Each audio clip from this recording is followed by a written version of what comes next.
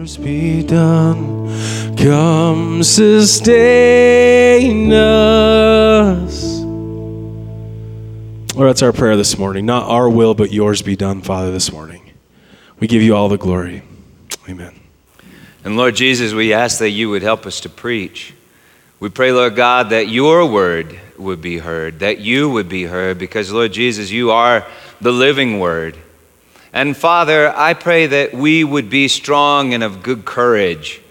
That's the first thing I heard this morning when I flipped on the TV, drinking my coffee and eating my breakfast bar from Joshua. Be strong and of good courage. And then the preacher on the TV reminded me that the most repeated commandment in Scripture is fear not. And so, Lord God, I pray that we would fear not, and we would stand in the ground that you claim. In Jesus Christ our Lord, amen. Ephesians chapter 6, verse 10. Finally, be strong in the Lord and in the strength of his might. Put on the whole armor of God that you may be able to stand against the schemes of the devil. 2 weeks ago, we began preaching on this text and discovered that the armor of God really isn't a what, but a who. It's not what you know, but who knows you. We also talked about quantum physics. Since the 1920s, physicists like Max Planck, Werner Heisenberg, Erwin Schrödinger, Albert Einstein, they've been saying it's not actually what you know, but who. For it appears that matter really doesn't matter, but you do. For the data is clear. Subatomic particles, which are, the building blocks of all matter, are not actually there. They're only potentially there until someone observes them, until someone consciously observes them. That is, until they think about them. Now, all of that has some utterly fascinating implications and raises some really challenging questions that physicists are not prepared to deal with. Like, number one, what is an observer? Or who is an observer? In other words, not what am I, but who am I? And number two, who is observing me? For I seem to exist. And number three, how can you and I exist in the same reality? Because if according to the laws of quantum mechanics, if an observer creates reality, how can you and I, two separate observers, exist in the same reality? If you and I exist in the same reality, someone must be observing us both. A more powerful observer. And Scripture claims that observer is God. And his thoughts are his logos, his word, his reason. And his word became flesh. And we wrapped him in swaddling clothes and laid him in a manger. His name is Jesus. And so, to get real, and have real relationships with real people, you must live naked before God the observer and his word, his logos, our Lord Jesus. And if you refuse to be observed, because you want to be like the Lord of your own life and create your own reality, if you refuse to be observed, well, perhaps for a time, and in a way, you kind of can. And yet to hide yourself from God the observer is to uncreate and desecrate yourself. It is to trap yourself in non-reality, illusions, lies, darkness, death. A universe with no who's, only what's. We talked about that last time, 2 weeks ago. That's kind of wild, weird physics, and yet we all kind of know it on some basic level. If you want to create your own reality, you cannot allow another person, another observer in your reality, because their reality will compete with your reality. So you must create a reality without persons, and thus without love. Right, if you want to create your own reality, you must create a reality without persons and thus without love, which means without God, which means you would not be observed and thus you would not truly exist. You must be false, not alive, but dead, not substance, but shadow. One of the Rephaim is the Hebrew word, a shade or a ghost. A phantasma in Greek, translated phantom or ghost. And so this is kind of an adult sermon this morning, by the way. Should have mentioned that. Because see, if you think that you create yourself, you create a ghost. Trapped in a universe of darkness and death. And the Bible refers to that place as hell.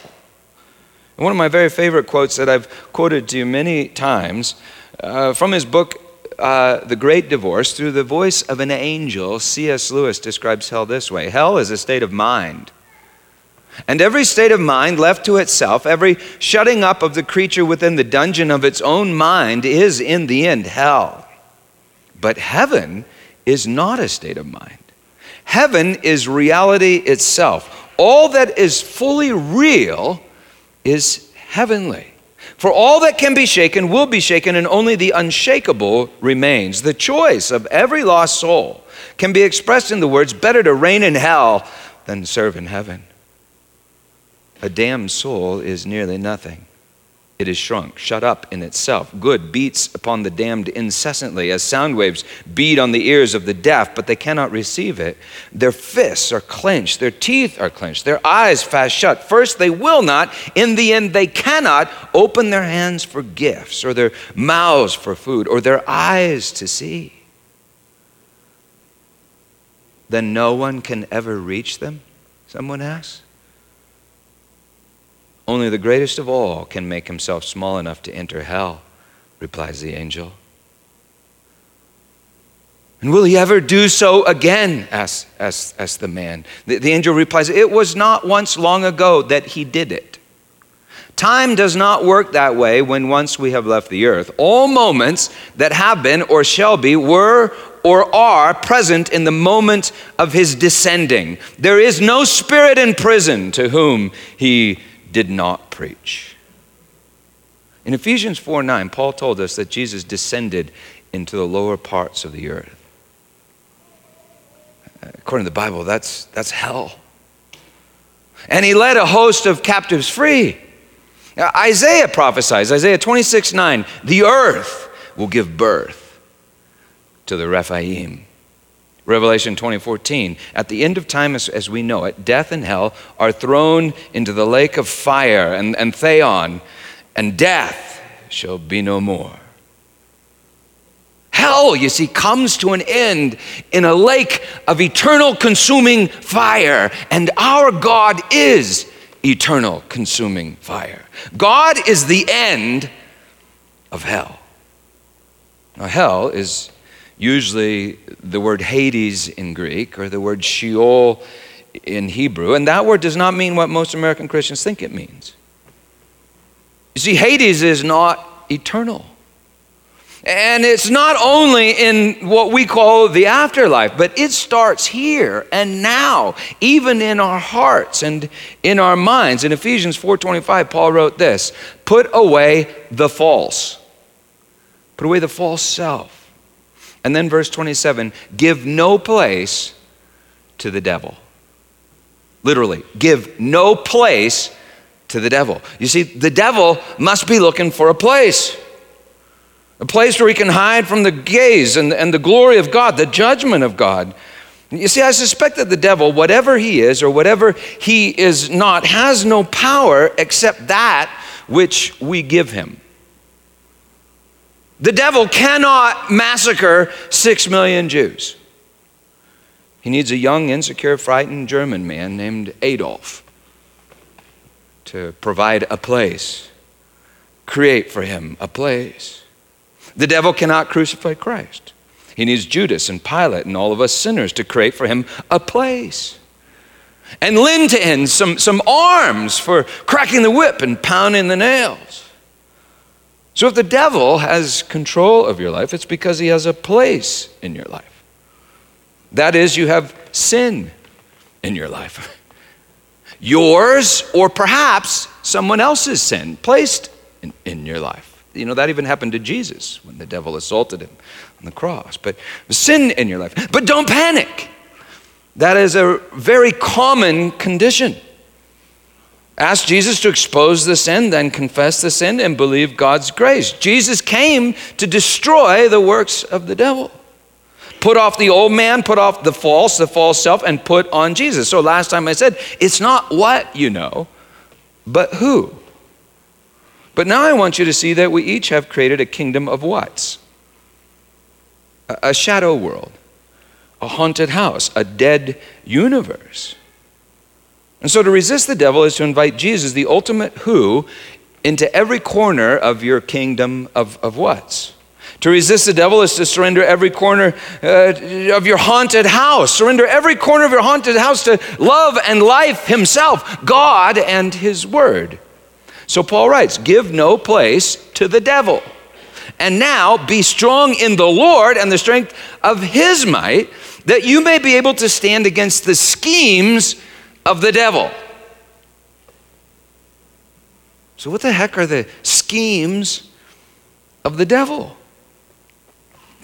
Well, we don't fully know. And yet we do know that for the children of Adam and the daughters of Eve, it all begins with a lie.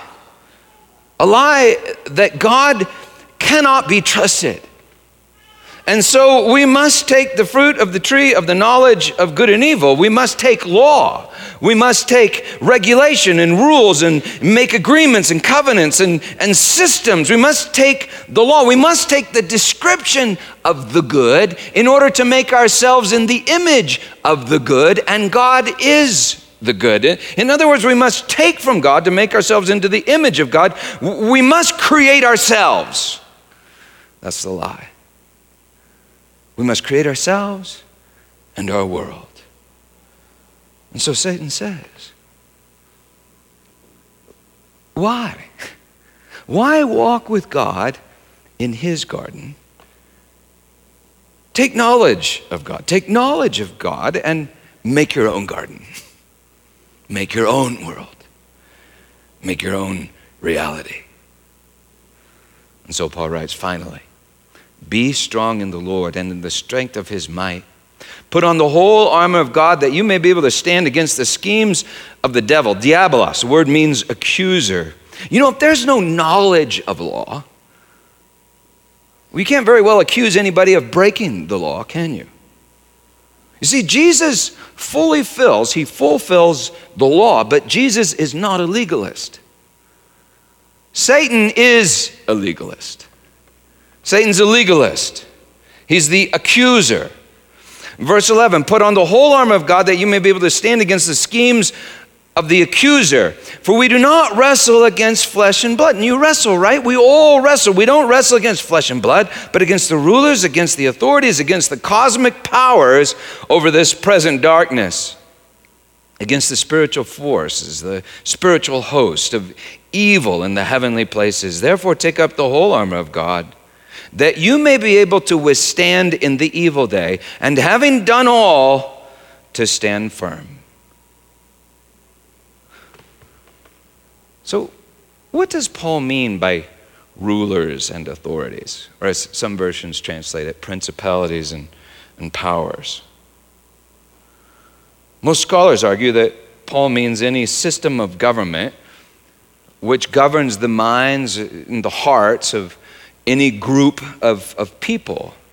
So Paul certainly means Rome and Roman law, but he must also mean Old Jerusalem and the priests that tried to govern with God's law. And he means economies, like the economy of the empire. He meant governments, religions, economies, societies, sociologies, perhaps even psychologies or archetypes that govern the minds and the hearts of societies. In Colossians, Paul teaches that these things, principalities and powers, were created by God through Jesus.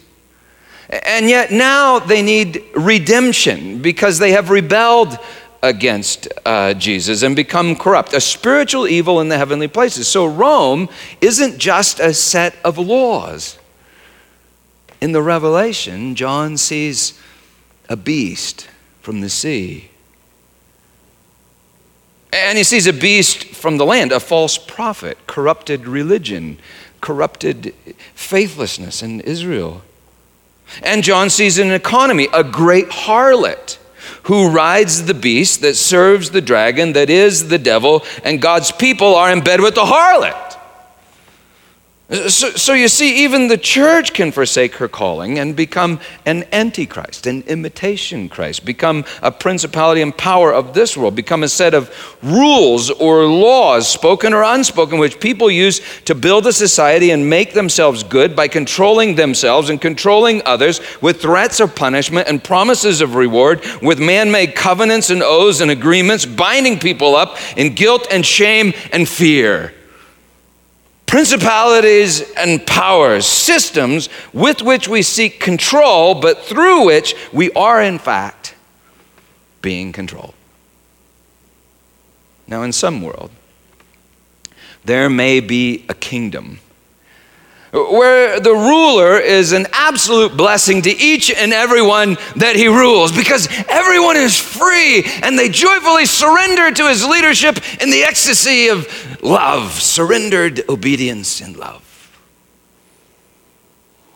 But in this fallen world, the principalities and powers control people with greed and fear and imprison them in shame, all under the dominion of the accuser, who is the devil and Satan.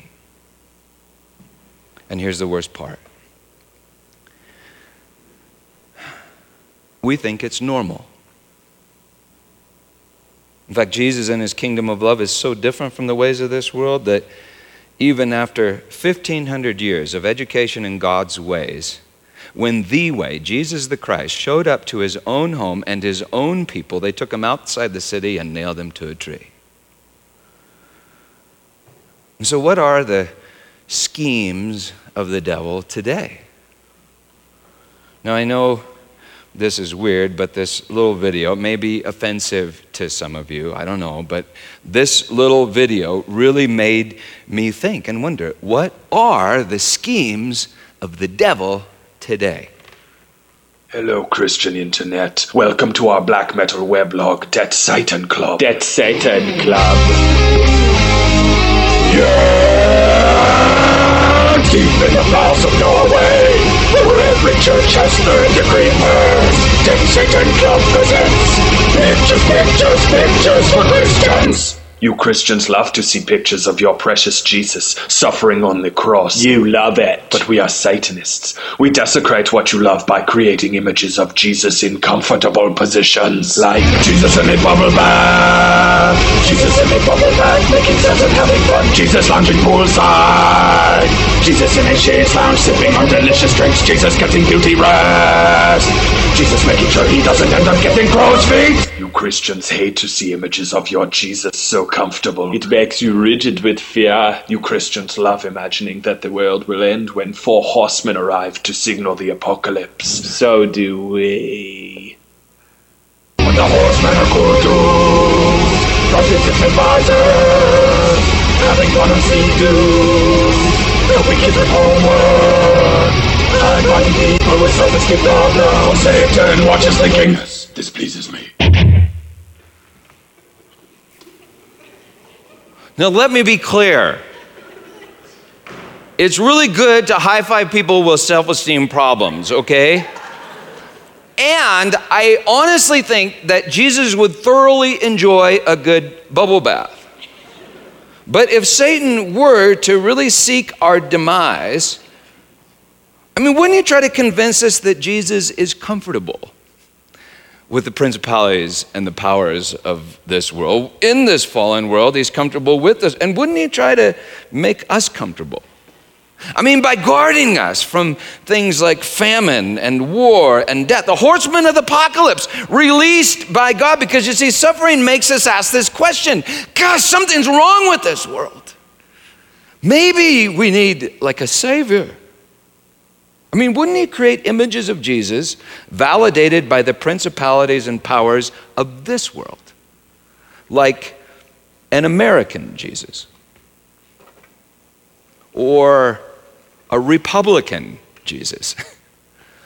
Or a Democratic Jesus, or maybe a Presbyterian Jesus, or a Catholic Jesus, or a Lutheran Jesus, but our Jesus. And above all, Satan would not let us contemplate Jesus Christ and him crucified. For according to Paul, it was there on the cross that God in Christ Jesus exposed and disarmed the principalities and powers. It was there that the first became last and forgave every debt. I mean, an accuser hates that. There he forgave every debt and destroyed the dominion of Satan's lies. Well, I don't know what those college kids were thinking, but they made an absolutely brilliant video. So what do the principalities and powers, the world rulers of this present darkness, look like? And when we wrestle against them, what does that look like? Well, last time we looked at Acts chapter 19, because Acts 19, you see, is a record of when Paul first appeared in Ephesus and taught in Ephesus, and must therefore be the example in the Ephesians' minds as they read Paul's letter now, many years later. You remember that when Paul came to Ephesus in Acts 19, he baptized 12 guys in the Holy Spirit. And then he taught for 2 years and 3 months in the hall of Tyrannus in the local synagogue. During that time, God did extraordinary miracles at the hand of Paul. Such that people were healed and demons were cast out. And then these 7 Jewish exorcist magicians, the 7 sons of Sceva, tried to cast out a demon, saying, "We adjure you, we command you in the name of Jesus that Paul preaches." And the demon manifested and said, "Well, Jesus I know, and Paul I know about, but who are you?" Not what are you, who are you? Kind of like it's not what you know, but who you know. Kind of like, well, Paul's Jesus is alive, but your Jesus? The demon manifested and said, Jesus I know and Paul I know about, but who are you? And then the demon overpowered them, and the 7 sons of Sceva ran out of the house stripped naked, buck naked, stripped naked of their fig leaves. Stripped naked of their religious deeds, stripped naked of their magic. You see, Satan tempts all of us with magic. Magic is using knowledge of gods or using knowledge of God in order to gain control of God. Whereas faith is surrendering control to God in love.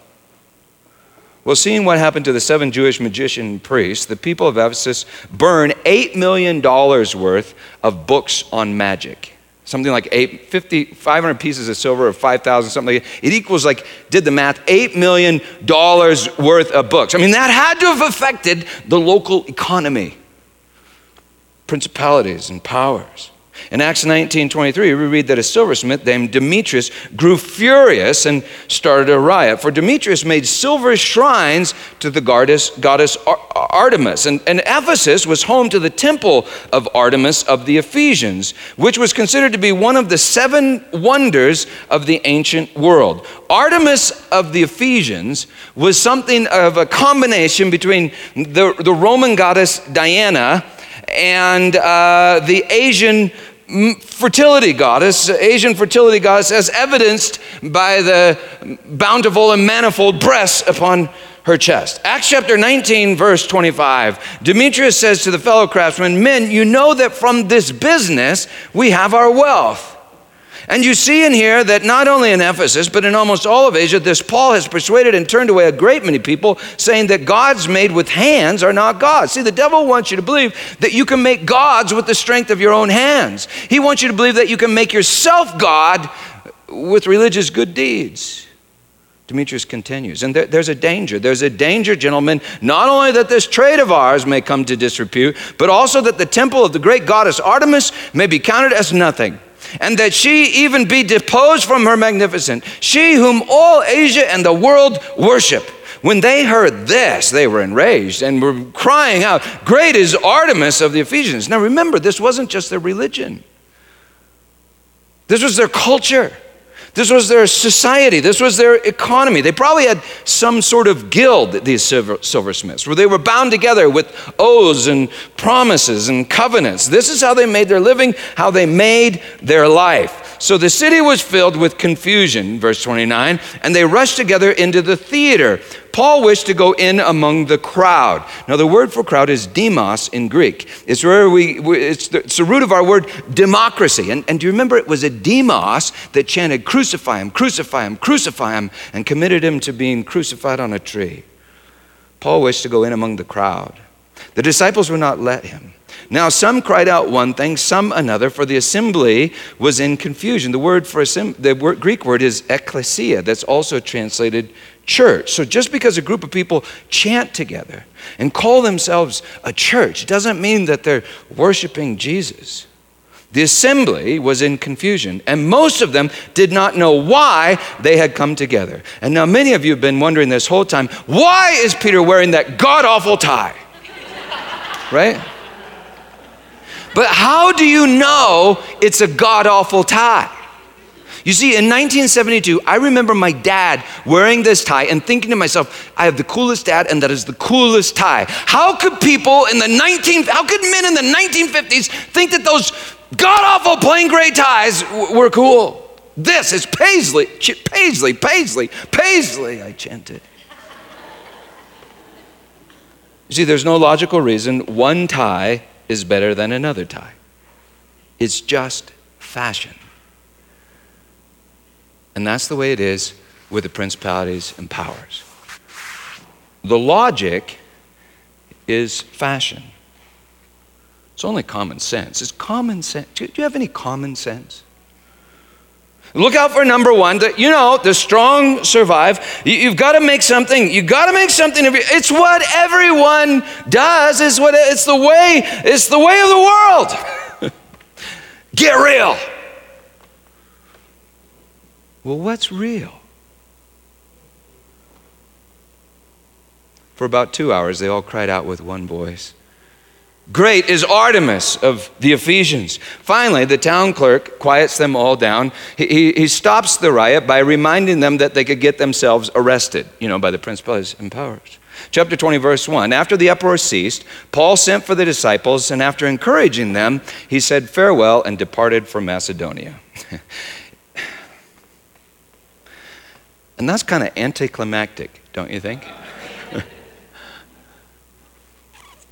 I mean, Paul seems to have access to all this power. Healing people, driving out demons, but he doesn't use that power. He doesn't mobilize his political action committee. He doesn't mobilize his crowd or call down fire from heaven upon Demetrius or set off any bombs or shoot any guns. He just lets them turn him into like their scapegoat. Apart from the miracles, he pretty much just preached the word in weakness and lets them turn him into their scapegoat. I mean, it seems like he lost. Did he lose? It's 2,000 years later, and I don't know one person that worships Artemis of the Ephesians. It's 2,000 years later, and you're all sitting here listening to the words of Paul written in a letter from a prison cell and worshiping Jesus. And just think of it. Jesus had all that power. That's the incredible thing about Jesus. But apart from the signs, the miracles, he just preached the word of God in weakness, and then he just let the Jews literally turn him into their scapegoat. Sacrificial lamb. The beast from the land, the beast from the sea, in bed with the great harlot, under the dominion of the dragon, used the crowd, Judas and Pilate, and some Romans to nail Jesus to the tree. But it was there that he cried out, "Father, forgive." And there, God in Christ exposed and disarmed the principalities and powers. There, the ruler of this world is cast out, says Jesus. There, Christ Jesus himself romances all people to himself.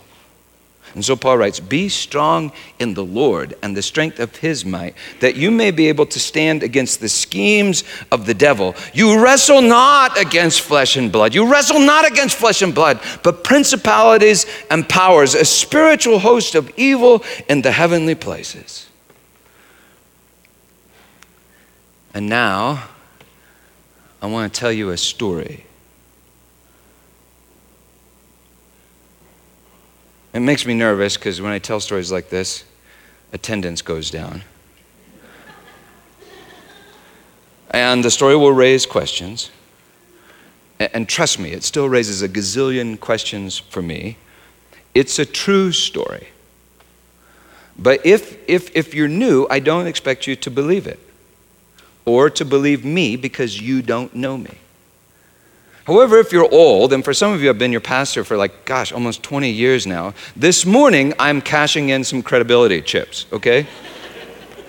I want to tell you this story that just blows my mind. And we may need to discuss it or at least refer to it again next week. Part of it you may know because 3.5 years ago is when it began. Shortly after we moved into this old building, a pastor friend from Colorado Community borrowed my office and he made a video, a little cell phone video for his children of this room. And then he sent the video to me saying, Peter, just look at this. There's this black thing that flies out of the corner, across the window, and then goes out of the screen. What is it? And I said, I don't know. I didn't know what to think. A week or two later, a new person, a woman, approached me during the service and said, last week I saw this black thing come out of the corner and fly across the window, and my husband saw it too. And I said, wow, that's amazing, because I think I had a video of that. I showed her the video, and she said, that's it. She turned out to be a reporter from Fox 31 News and said, can I do a story on this? And I said, well, yeah, as long as you don't make us look stupid. Meanwhile, Susan and I thought, well, we better pray. So we came down here one Saturday, took communion wine, prayed through the building. My wife has this gift of discerning spirits, and sometimes she'll get words from the Lord. Over the years, through a bunch of really outrageous and crazy experiences, I've learned to trust her gift. Well, she heard a voice up in the corner where my office is now, actually going, shh, shh, shh, shh, shh, and we prayed, and we bound it. We bound this spirit, this demon named Secrets. Susan heard other voices, and then I remember she said to me at one point, she said, Peter, it has something to do with the Masons. And I thought to myself, oh yeah, whatever. Everybody blames the Masons. Well, God did some truly amazing and wonderful things. I preached 3 sermons on it in the fall of 2010 that you can go online and watch. And if you're into this kind of thing, you can also watch the creepy, weird video. Well, when the reporter interviewed me, she said, Peter, I did some investigation. Did you know that this land used to belong to the Masons? And actually, some of them appear to have been buried here. Well, over the next 1.5 years, we did lots of praying. God did lots of cleansing through a series of truly bizarre events. And one crazy prayer time, we bound spirits named archetype and loathing and hiding and then Antichrist, which means imitation Christ. And it was amazing because these other spirits thought that they were somehow put here by religious authorities in the name of Christ. But that spirit's name was Antichrist. We bound it, and then the spirit over it, and its name was Lucifer. Masons advance through the ranks or degrees of their order by taking secret oaths. James 5:20, the Bible says, above all, brothers, don't swear any oath. So, after the things I've seen, I don't even say the Pledge of Allegiance anymore. Sorry, but I just kind of mumble. And don't get me wrong. The United States of America is my favorite government in this world. And yet it is still a government of this world. Well, Masons swear oaths, and the oaths are secret. And yet I've read that by the 33rd and highest degree, a Mason must swear an oath to Lucifer, whom the Mason has been told is the same person as that of Jesus the Christ. Now, I doubt many Masons worship Lucifer. I don't know. In fact, I don't know. I do not know for a fact that any Masons worship Lucifer. And I'm not sure that most Masons take their vows knowing what they're doing. I think most take them in ignorance, just like all people take vows in ignorance to the principalities and powers of this world. And I know that the Masons do many good deeds, just as all the principalities of this world do many good deeds. And I'm not saying that all Masons participate in the nefarious activities of just a few. Nevertheless, in January of 2012, we were led down to the creepy room under the base of that southeast tower here in the building with a list of Masonic oaths in order to renounce them on behalf of those that had vowed them in the past in this place. And now my story gets weird. and wonderful, just wonderful. That's why I want to tell you. Two friends from our prophetic team, they said I could share their name. They were at the service last night, Pam and Norm. They joined us. We took communion. We took communion because it's the blood of the covenant. You see, we claim the eternal covenant in Christ's blood, which supersedes and breaks all other covenants. And get this, it's not a thing. It's a life. The life is in the blood. Anyway, I announced that I prayed on behalf of the family of God, my family, and then we prayed through a long list of oaths, renouncing each one in the name of Jesus. In the process, we bound more demons. One was named Ignorance, and Ignorance was chained to Lucifer. I was frustrated that he was back again, but anyway, Ignorance and Lucifer, we bound. One was named Confounder, and it was sent to confound me. We made them all get in a box, this large metal box. Then all at once, Susan said, "I see children." Now understand, I don't see this with my physical eyes. I mean, I'll see it when something's on a film or when something manifests in a person, but I don't see this. Pam and Susan and Norm do, but all of a sudden Susan said, "I see children." They're all around the room and they're really afraid. They're standing in a circle staring at this like animal in the middle of the room that's been like sacrificed. And then she said, "I think they would tell the children that the same thing could happen to them. They're trapped in fear," she said. And I realized that the children weren't demons, but that they must be ghosts. And this was like a little corner of hell. You know, Scripture very clearly forbids consulting the dead. I think that's because the dead are lost and they can't give you directions. And because demons can masquerade as the dead. But once we bound all the demons, these children just showed up.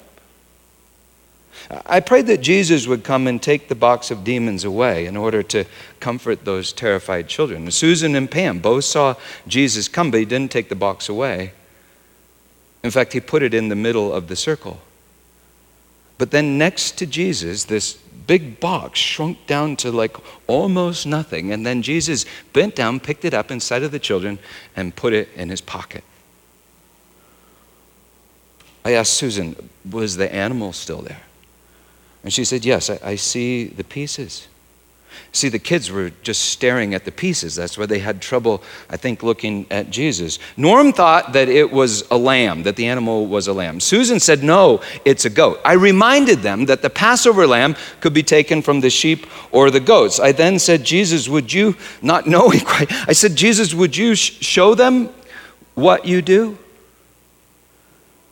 And those children watched as Jesus put the pieces together, put that goat back together, and it came to life in the middle of the room. And yet Susan said they still struggled. She said it's because their fathers are standing behind them with their hands on their shoulders. And so I said, "In the name of Jesus, I command you to release your children." And after I said that, the children started coming to Jesus and laughing and petting the goat and playing around Jesus, and the fathers did not. I said something like, "Children, I think Jesus wants you to turn and say this to your fathers: I forgive you in the name of Jesus. You need to come to Jesus." And Susan said the fathers are still standing there. They're covered in these hoods and robes. And so I said, "In the name of Jesus, take off your hoods." And then Susan said, "They're naked. And they're old, and they're like all withered and worn out. And then I preached. I told him about Jesus and his grace, the Jesus that I knew, who knew me. I said, you must become like children to enter the kingdom of heaven. And then I said this, I'm not even exactly sure why I said it, but I said, I think Jesus wants to tell you something, and I think he wants me to say it. And this is what he says. My Father is your Father. My Father is your Father. Pam then said, she said, Peter, tell the children to go get their fathers. And so I told them, and then one by one, the children started to come and take their fathers by the hand and began leading them to Jesus. And as they got to Jesus, they began to change. They grew young. It was at this point that all at once my wife got really animated. I mean, I remember she just said, Peter, the man with the knife is attacking Jesus. And I was thinking to myself, like, well, what does he want me to do about it? You know what I mean? I mean, he's Jesus. And so I just said, Jesus, would you take care of him? And Susan said, all at once the man burst into flames and turned to dust. See, if he was a man, I believe Jesus will one day make him new, because he said, I'll make all things new. If he was only a shadow, well, then there was nothing there to make new. There was one other man who wouldn't come to Jesus. I said, Jesus, who is he? Who is he? And Jesus answered, the steward. Susan said, Peter, he's so filled with shame that he won't even look up. He won't look up. I figured that he must have been a deacon or a pastor here that allowed those people to meet down in that room 100 years ago. In fact, when we did some investigating, we found some old bulletins under this stage from 100 years ago, and all the officers in the old Methodist Episcopal Church were called stewards. Steward Johnson, Steward Smith, Steward whatever. Well, anyway, I preached to that steward about the power of the cross, that on the cross Jesus had taken away his sin. He had taken away his sin and shame because he is the Lamb of God that takes away the sins of the world. He is our scapegoat. And although we tore him to pieces and nailed him to a tree, his Father put him back together and raised him from the dead. I said, Jesus told us, remembering that he was the steward, I said, Jesus told us, I will build my church, and the gates of hell shall not prevail against it. Now look, you're standing before Jesus in hell, and he is revealing to you his power and his glory. And then Susan said, he has keys. Peter, they're keys to the church. And so I said to the steward, I put out my hand and I said, you must hand me the keys. And then all at once I realized what I was doing. I said, no, hand the keys to Jesus. The church belongs to him. And the man finally did. He surrendered his stewardship. He handed the keys to Jesus. Then Susan and Pam and Norm, they said it was like a party just began to break out. In the middle of the room, Jesus, the kids, dads, the stewards were all laughing and smiling and talking, and the goat was running around the crowd bleeding. And I, bleeding, blah, blah, like that, whatever the goats do. It was a party, and I remember I was just exhausted, for this had taken several hours. And not knowing really what to say or do at this point, I remember I said, Jesus, is it time for them to go home? And suddenly, like I told you, they see it, they tell me about it, but suddenly this door opened in the side of that room, down in the basement of this church. This brilliant door opened. And this glorious light shone through. I believe it's a heavenly light. I think it was the door to the new Jerusalem and a new creation. And then Susan said they're going through. They're walking through the door. And then I remember she just started laughing out loud. And I said, what are you laughing at? What happened? And she said, it was just so cute. They all went through the door. The last one to go through was that little goat. And he just ran after them bleeding through the door. Jesus is the door. Jesus is the lamb. Jesus is the goat. Jesus is the way. Jesus is the light that shines in the darkness. He is the truth in the place of lies. He is reality in the depths of our unreality. He is the eternal seed that cannot be stopped. You know, for years people said that this old building was haunted. And now I believe it is haunted with the Spirit of Jesus, with the Holy Ghost. You see, God's really not into stone buildings. That's not why we call this building, call us the sanctuary. God's really not into stone buildings. He's into you. Your life is to be His building, His temple, His body. So the battle with evil is to surrender every room in your house to His glorious presence, His presence. So, don't hide. Don't harbor guilt and shame in your house. Don't keep any secrets. Don't keep secrets.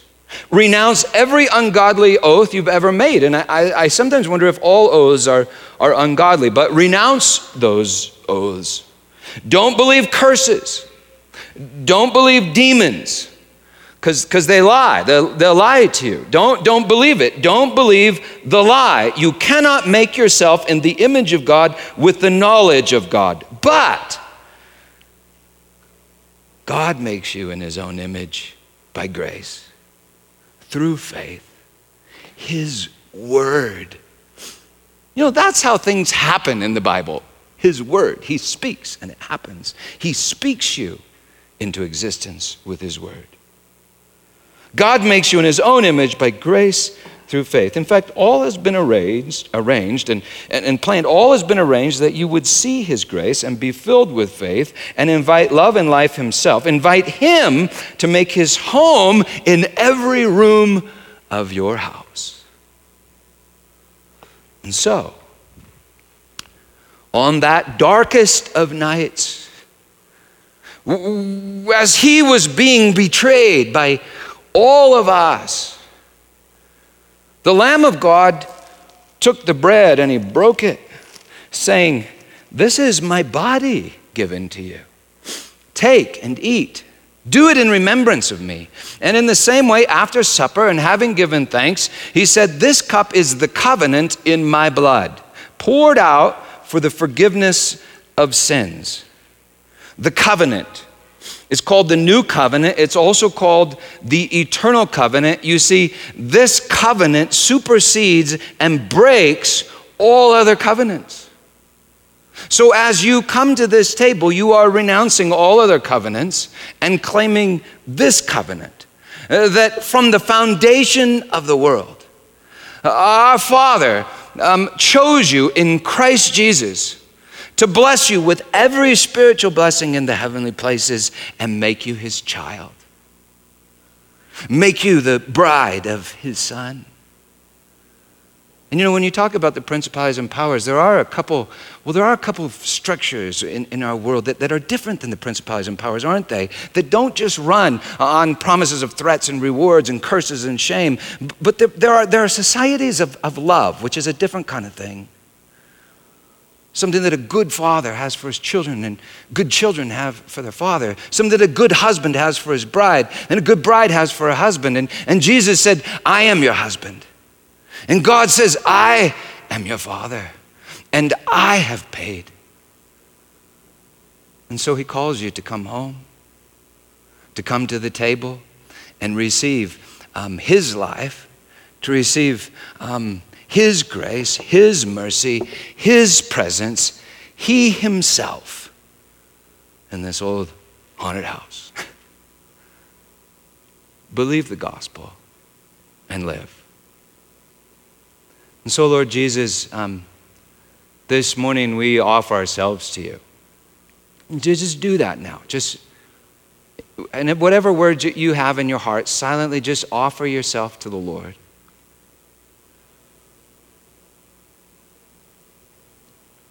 If you vowed yourself to other lords, other organizations other than your Father and His kingdom, just Well, offer those vows, renounce them.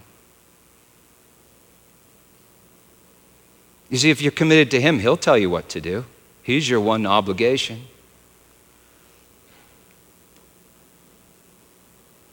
Confess your sins. I mean, and this is the great thing. I mean, a lot of times I don't even know if it's a sin or not. I just have to give it to Him. That's all.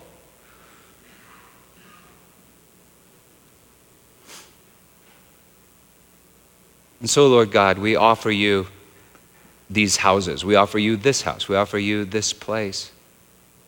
And now we ask you, Spirit of the living God, to fill us up. Fill us up and keep filling us up. We're your sanctuary. In Jesus' name, amen. Fear not, for Jesus is in the house. And you will wrestle. We'll talk about this later, but you will wrestle because I think He's showing you His victory. And He's making you His body. And so we all wrestle against principalities and powers, the world rulers of this present darkness, a spiritual host of wickedness in the heavenly places. And so I meant what I said when I said you don't need to believe my story, okay? But believe the Bible. That Jesus is in the house and you do wrestle, but Jesus wins. He wins. And the things that we did down there, that's a weird story. Well, I go, you see, they're the things that we do every Sunday when we come here. It's the thing that you do every day when you remember His grace and His mercy and you speak to Him and you call on Him. You become a vessel for the destruction of the work of the devil at the hands of Jesus, the body of Jesus. And so don't fear. And one day, things will really go dark. I mean, we'll lose control. The principalities and powers will no longer work for us. We will breathe our last breath and our physical heart will beat its last beat. And we will descend into what appears to be darkness, and then suddenly you'll see Him. Don't do this. Don't keep your head down in shame like you don't know Him. Don't run from Him in fear as if you're not forgiven and His blood hasn't canceled every debt and every agreement you ever made with evil. Don't run, don't hide, but look Him up, look up, look in His eyes, lift your head and say, Jesus, I'm ready to go home. Because you see, He's ready to come home to you.